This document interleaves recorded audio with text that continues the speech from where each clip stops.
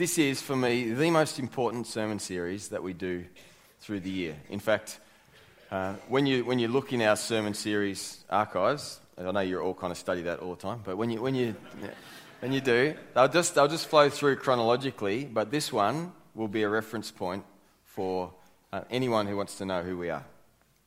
So these next 5 weeks, well, 6 weeks, because Mother's Day's a break in the middle of that, but these are DNA sermons. I'm going to preach all of them because I want to do that.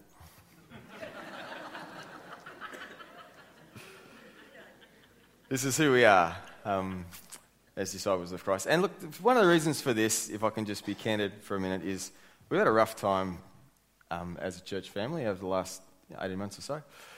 And other issues, like when you do a building program, it just kind of takes over a lot of stuff. And so focus on the welcome renovation, which, thank you, it's done nearly.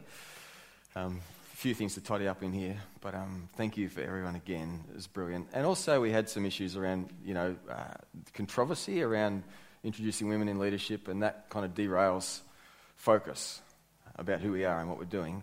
And so that's why we've waited until now to be able to come back to you and go, remember who we are. This is who we are as a church family. We're family, and this is who we are. We are disciples of Jesus Christ. It's easy in church life to get caught up in things that they're important, but they're not the most important. So you feel good about your church when? What, when the music's good? I mean, it's good when the music's good. It's not good when the music's not good. When you're encouraged to worship, that's good. But if it feels all right, if I like it, if I come here and it feels like church to me, then it's a good church. If there's lots of people here, if it's full, wow, wasn't a great service this morning because the house was packed, that kind of thing. Or if the preaching's engaging, I really like the way that preacher preaches or those preachers preach, or there's stuff for my kids, or all this activity happening. We've got kids and we've got playgroups, we've got Alpha, and we've got all this stuff, and it's busy. There's all these kind of there's these measures that happen inside of us that we don't even recognize, but we're kind of measuring, is this a good place to be? And I want to just bring us back to, what matters? The only thing that matters is that we make disciples. People who follow Jesus, and disciples who make disciples. That we make disciple makers. Jesus said, here's your big, great commission. As you go, make disciples. This is how. Teach them, baptize them in the name of the Father, the Son, and the Holy Spirit, and teach them to obey everything that I've commanded you, which includes this command, make disciples. So that is the thing. And to help us focus on the thing, we've got these DNA markers. That we will be people who are, first and foremost, pursuing God. And that we'd be people who are loving the family, and that we'd be people who are growing in generosity, and that we'd be people who give our best to the body, and we'd be people who live and share the gospel. And for this series and just for this season, I've got these tags underneath these that I'm going to focus on as we go through this series, that people who pursue God pray all the time. And people who love the family include others instinctively. And people who grow in generosity look to bless others frequently. And people who give their best to the body serve joyfully. And people who live and share the gospel act in faith. So I'll unpack those as we go through this series. For today, we're doing Pursuing God. So if you open your Bibles, we're starting in Psalm 1. Psalm chapter 1. I know this is one of Pete Moody's... I know he likes this scripture because he's written a song about it, and he's talked to us about this before. It's an awesome picture here. I'll read it to you. Psalm 1, starting at verse 1. Oh, the joys of those who do not follow the advice of the wicked, or stand around with sinners, or join in with mockers, but they delight in the law of the Lord. Meditating on it day and night, they're like trees planted along the riverbank, bearing fruit each season. Their leaves never wither, and they prosper in all they do. So the joys that flow to and through the person who delights to reflect on what God says all the time.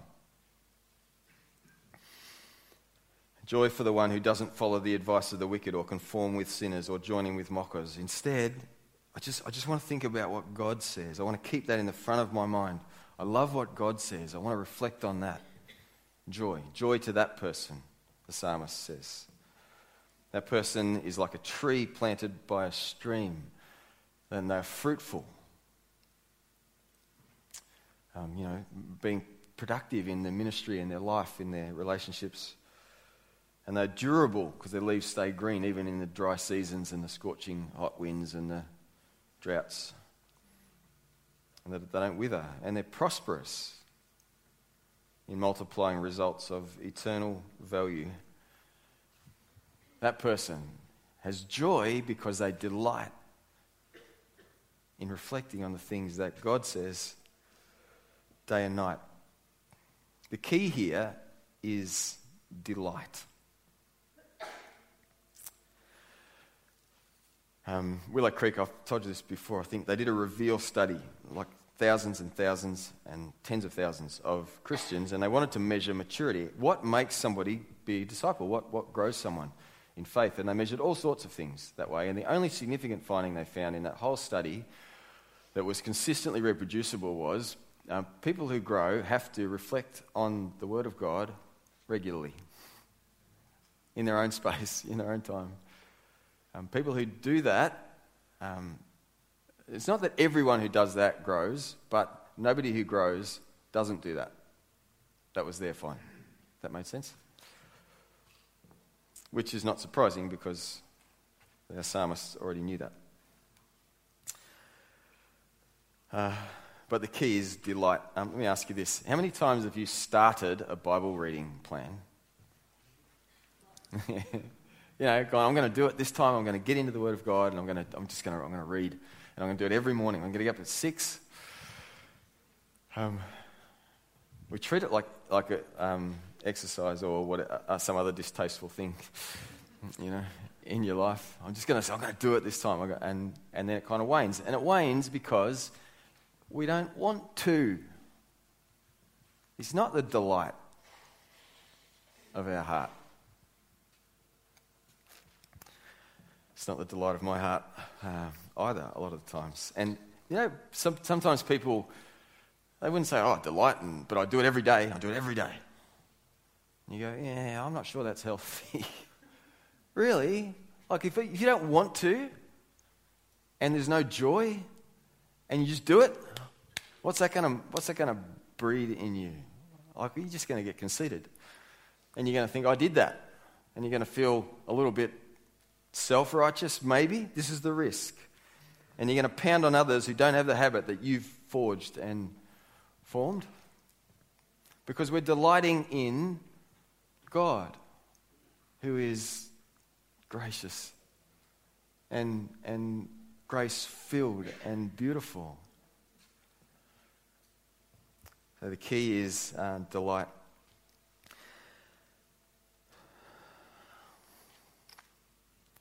So what if I don't delight in the Word of God? And I can tell that because when I get space, my heart defaults to all sorts of other things.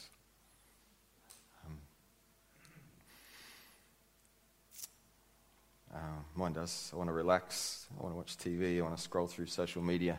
Some of us, we just want to play video games or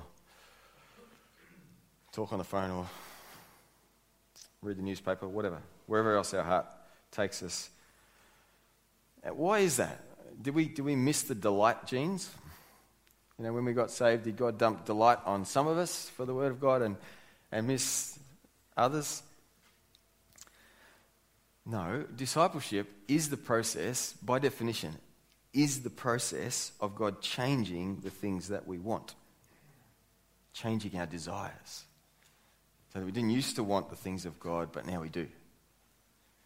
So that our hearts shift to instinctively desire the kingdom of God and the things that He wants for us. So if you don't delight in the Word of God or in wanting to reflect on the things that God says, just take heart, because not many of us do. But God wants to take us to a place where we do, because He loves us and He wants us to experience, the joys of those who reflect on what God says day and night. So how? How do we build our delight in what God says? Now, Paul tells us in 1 Thessalonians 5. So you can turn there, 1 Thessalonians 5.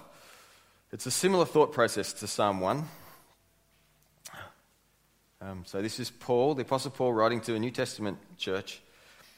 He says this, brothers and sisters, we urge you to warn those, from verse 14, brothers and sisters, we urge you to warn those who are lazy, encourage those who are timid, take tender care of those who are weak, be patient with everyone.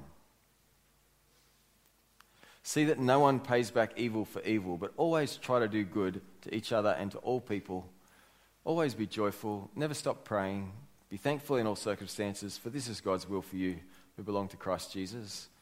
Do not stifle the Holy Spirit. Do not scoff at prophecies, but test everything that's said. Hold on to what is good.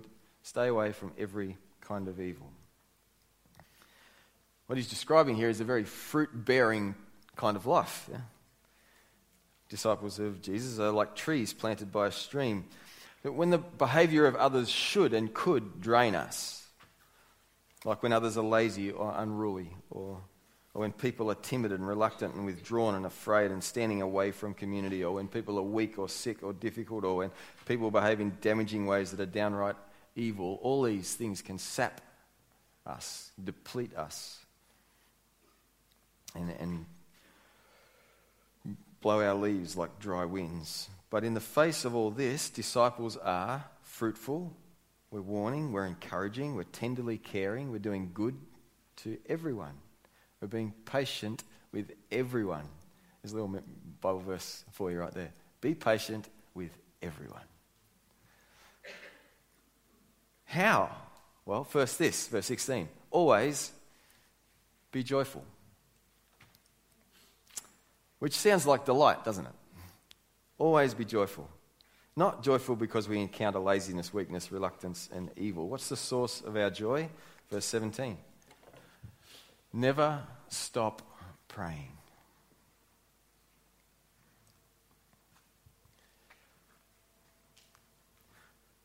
Some people say, I find it really hard to memorize the Bible. Because it's hard to reflect on the Word of God all day and night if you don't know any of it. But so it's good to memorize bits, and if you can, chunks of Scripture, so that you can recall it when through the day. But even if you can't remember the Bible, you can remember this verse: never stop praying. Close your eyes and say the verse out loud. There you go. You got it. Beautiful. Never stop praying. What does it mean? You go, that's ridiculous. Pray without ceasing, it says in some translations. How can you never stop praying? Like sometimes you're talking to other people, sometimes you're asleep, for goodness sake. Do you have to pray while you're having your shower? Like, how does this all work? Well, let me just give you three things that I think it means. It means a whole bunch of stuff, but Paul first is describing a general spirit of dependence. That is, our position before God is that He's God, and we are beholden to Him. We are His, like we just sang before, I am a child of God. Yes, I am. That is the defining mark of our identity. Before I am anything else, that is who I am. And so I live in reference to my Father in heaven. All that I do is in reference to my Father in heaven. That is the position of my heart and my life. And in that way, I never stop praying because I'm in that connection with God. I'm in that relationship with God. When we say praying here too, I'm not just saying when you go, dear God, can you please do this and this and this and this. Like, I'm not talking about your list. I'm not talking about just when we're petitioning God. I'm talking about our relationship with God. Paul's talking about our connection with God. Don't cease that understanding of who you are. You're a child of God, and you live in Him, through Him, for Him. That's who we are. In the second sense, he means never stop praying, because some of us have stopped praying. I talk to people who come to church sometimes, and they say the only time I ever kind of open and reflect on the Word of God or pray is here. Through the week, I don't, I'm busy. I don't really get a chance to do that. And this is what Paul's addressing here. Don't stop. I never stop praying. You know, your connection with God, your relational connection with God, that kind of like God's in the front of my mind, and I'm aware of Him, and I'm chatting to Him through this day. I'm conscious of the presence of God in my life. I know that I host God's presence as I go about my day. Paul says, don't stop. Never stop. If you've stopped, let me encourage you, just get started again. It's just look up. Okay, God, I'm back. Can I talk to you again? He's like, welcome home. Let's go. Never stop. But really, I think what Paul's saying is never stop praying. That is repeatedly and often. Because, of course, you're doing other things. And so you can't always be actually conscious of a conversation with God. But repeatedly and often. It's the same word he uses in Romans 1:9, where he says to the Romans, I pray for you unceasingly. Well, clearly, he doesn't mean I don't do anything else in my life. He's just talking about you're at the front of my mind, and I'm mentioning you to God frequently and often. So if we want to be disciples of Jesus, then we pray all the time. Disciples pray all the time.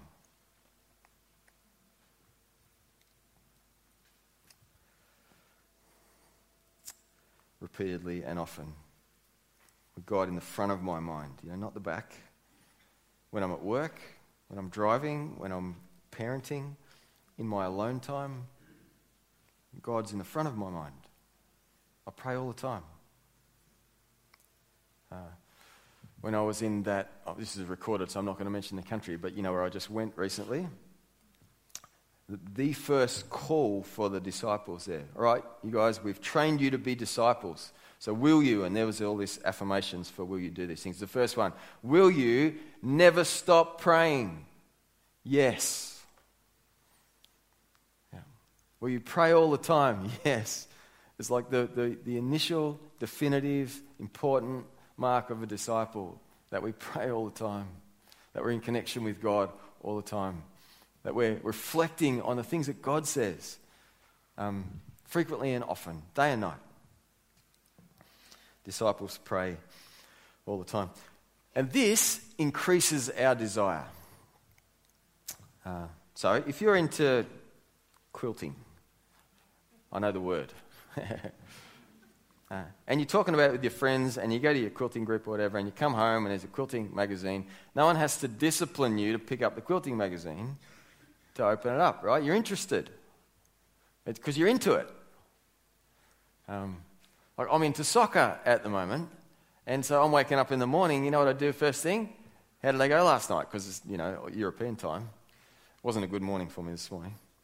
But why do I do that? Nobody has to tell me you have to check it, because I'm into it. I was in the front of my mind that way. When the Bible feels like it's a wrench away from your life? You ever feel like that? When you go, I know I should. It's like an agreed value in your head. But it feels like I'm going to wrench myself away from my life and discipline myself to do this. Like there's no delight there. But if you're into God,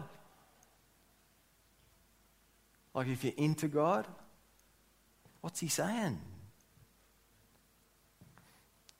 It's not anywhere near as hard. Our delight is built by what we choose to think about. I've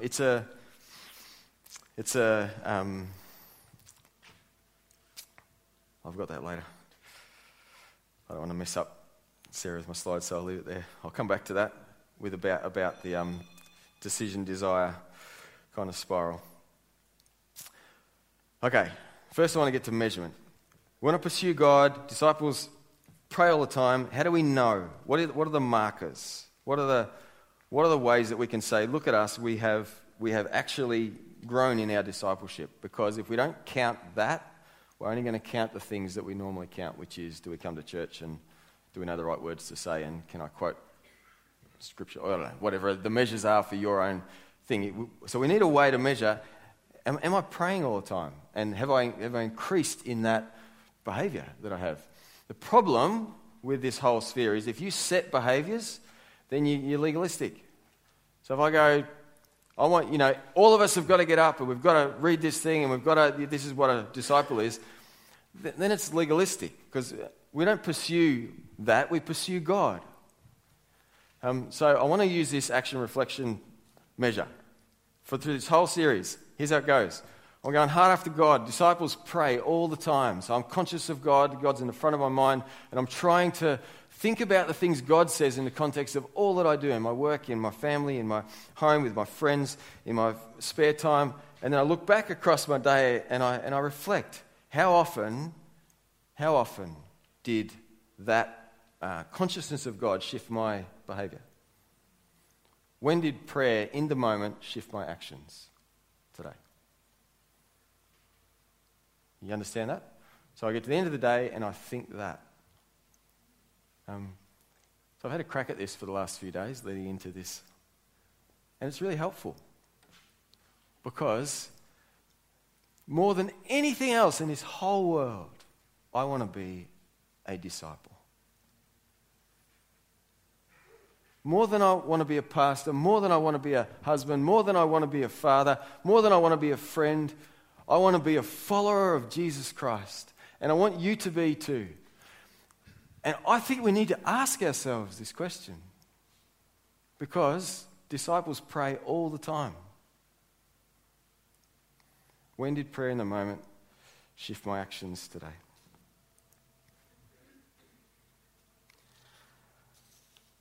And I'm going to give you something to maybe help. So I put this spiral up. Because, we know this, don't we? Discipline is necessary because if we just went, I'm just going to wait till I feel like it, we'd just never get anything done. But discipline on its own is onerous and unhelpful to our hearts. It's a discipline. Here's how I think about it. Anyway, maybe this helps you. I'm going to put something in place. I'm going to use the smart part of me to help the dumb part of me. I'm going to put something in place to remind me what brings me joy. Okay? So it's not that I have to do it to earn anything. It's that when I encounter that kind of thing, I go, oh yeah, that's right. That's what brings me joy. It's a decision-desire spiral, if you like. The more I do it, the more I want it. And the more I want it, the more I do it. And so disciplines help us that way. So here's what I want to set up for us if you want to participate in this. Through the month of May, starts in a few days. It has 31 days. There are 31 Proverbs. Proverbs are a beautiful way to start a day because there's just lots of wisdom. And you only have to grab one or two statements and that'll inform you of some of the wisdom of God through the day anyway. So I've set this Facebook group up. And I'm going to try this. If you let me know you want to be in this, then I'll include you in that group. And through May, if something sticks out for you as you're reading, so May 1, you read Proverbs 1. May 2, you read Proverbs 2. If you don't do anything until May 10, don't read the first 9, just read Proverbs 10. And have a look at what other people are kind of discovering or enjoying in that space. If you've got any questions about, if you don't understand it, then it gives you a chance to throw them up too, and I'm happy to dialogue with you over those questions. So you let me know you want to be in this. We're going to pursue God together. We're going to put this little reminder in to help us remember what brings us joy. And I'll interact with you in that group through May, through Proverbs, as we go through this series.